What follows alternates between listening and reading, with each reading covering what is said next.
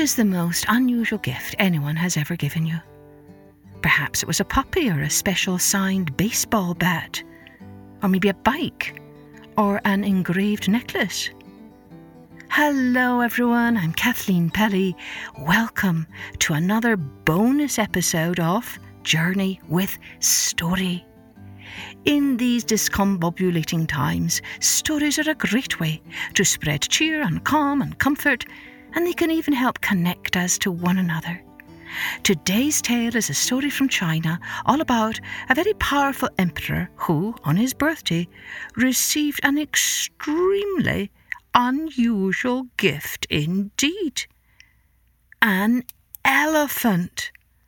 Oh, this special bonus episode is dedicated to Alexander and his little sister Sophie, who live in Singapore and have just started listening to my podcast.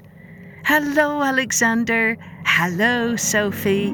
This story is especially for both of you. Enjoy. Let's take a journey with Weighing the Elephant. Long ago in a far-off land, there lived a powerful emperor. Every year on his birthday, the important people in the royal court attempted to outdo one another by giving the emperor the most outrageous present. Every year the emperor received sparkling jewellery, glistening gold, colourful cloth, and exotic animals from faraway lands. One birthday, a courtier presented the largest and most extraordinary creature anyone in the land had ever seen. It was an elephant, all the way from India. Never had anyone seen anything like it. It was all anyone at court could talk about.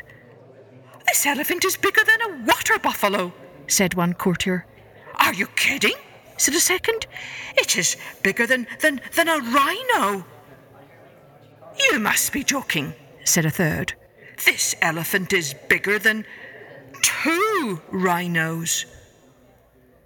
One day the emperor told his royal court, "I want to know how much this amazing elephant weighs." "Who can tell me how to weigh it?" "I can," said one of his counsellors, who used to be a merchant. "We will just put it on a scale." "Not likely," said the emperor. "There is no scale that could hold the weight of an elephant without breaking." "I can tell you," said the second counsellor, who used to be a tailor. He said, "We can measure the elephant." "No," said the emperor with a sigh. "Even if you measured all the different parts of an elephant, you would still not know how much it weighs." "I can tell you," said the third counsellor, who used to be a baker. "We will cut up the elephant and cook it," he said. "Then we will know." "We will surely not do that," roared the emperor. "Is there no one who can tell me how to weigh an elephant?" Then a small voice said, "I can." All eyes turned to the voice. It was the emperor's son. "Son," said the emperor, "you should be in bed." "But I know how," said the boy, "and we won't need to cook it first." "Very well," said the emperor with a smile.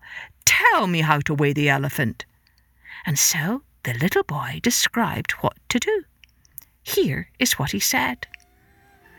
"You put the elephant in a big boat, and you take the boat out on the water. Draw a line on the side of the boat where it meets the water at the water mark. Then bring the boat back to shore and take the elephant off the boat. Put rocks on the boat one by one. When the boat sinks to the same watermark line it had when the elephant was in it, bring the boat to shore again. Take out the rocks and weigh them one by one, and that is how you can tell how much the elephant weighs."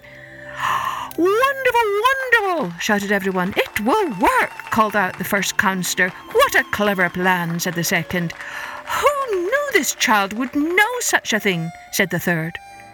And from that day forward, the fame of the Emperor's clever son travelled far and wide to every corner of the world.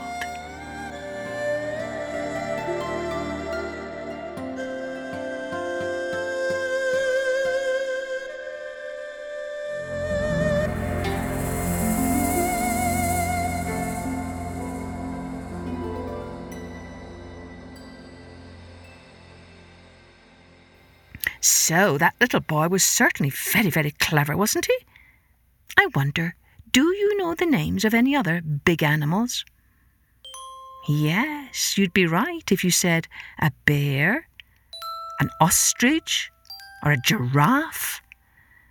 And the biggest of all is, yes, it's the blue whale. I bet this story must have painted some pictures in your imagination as you listened. You can send me your photos if you get your mum or dad to take a photo of them and send them to me in an email at kathleen@kathleenpally.com. And remember, all will be well, and all manner of things shall be well. Cheerio, Alexander. Cheerio, Sophie. Cheerio, everyone. Join me next time for Journey with Story.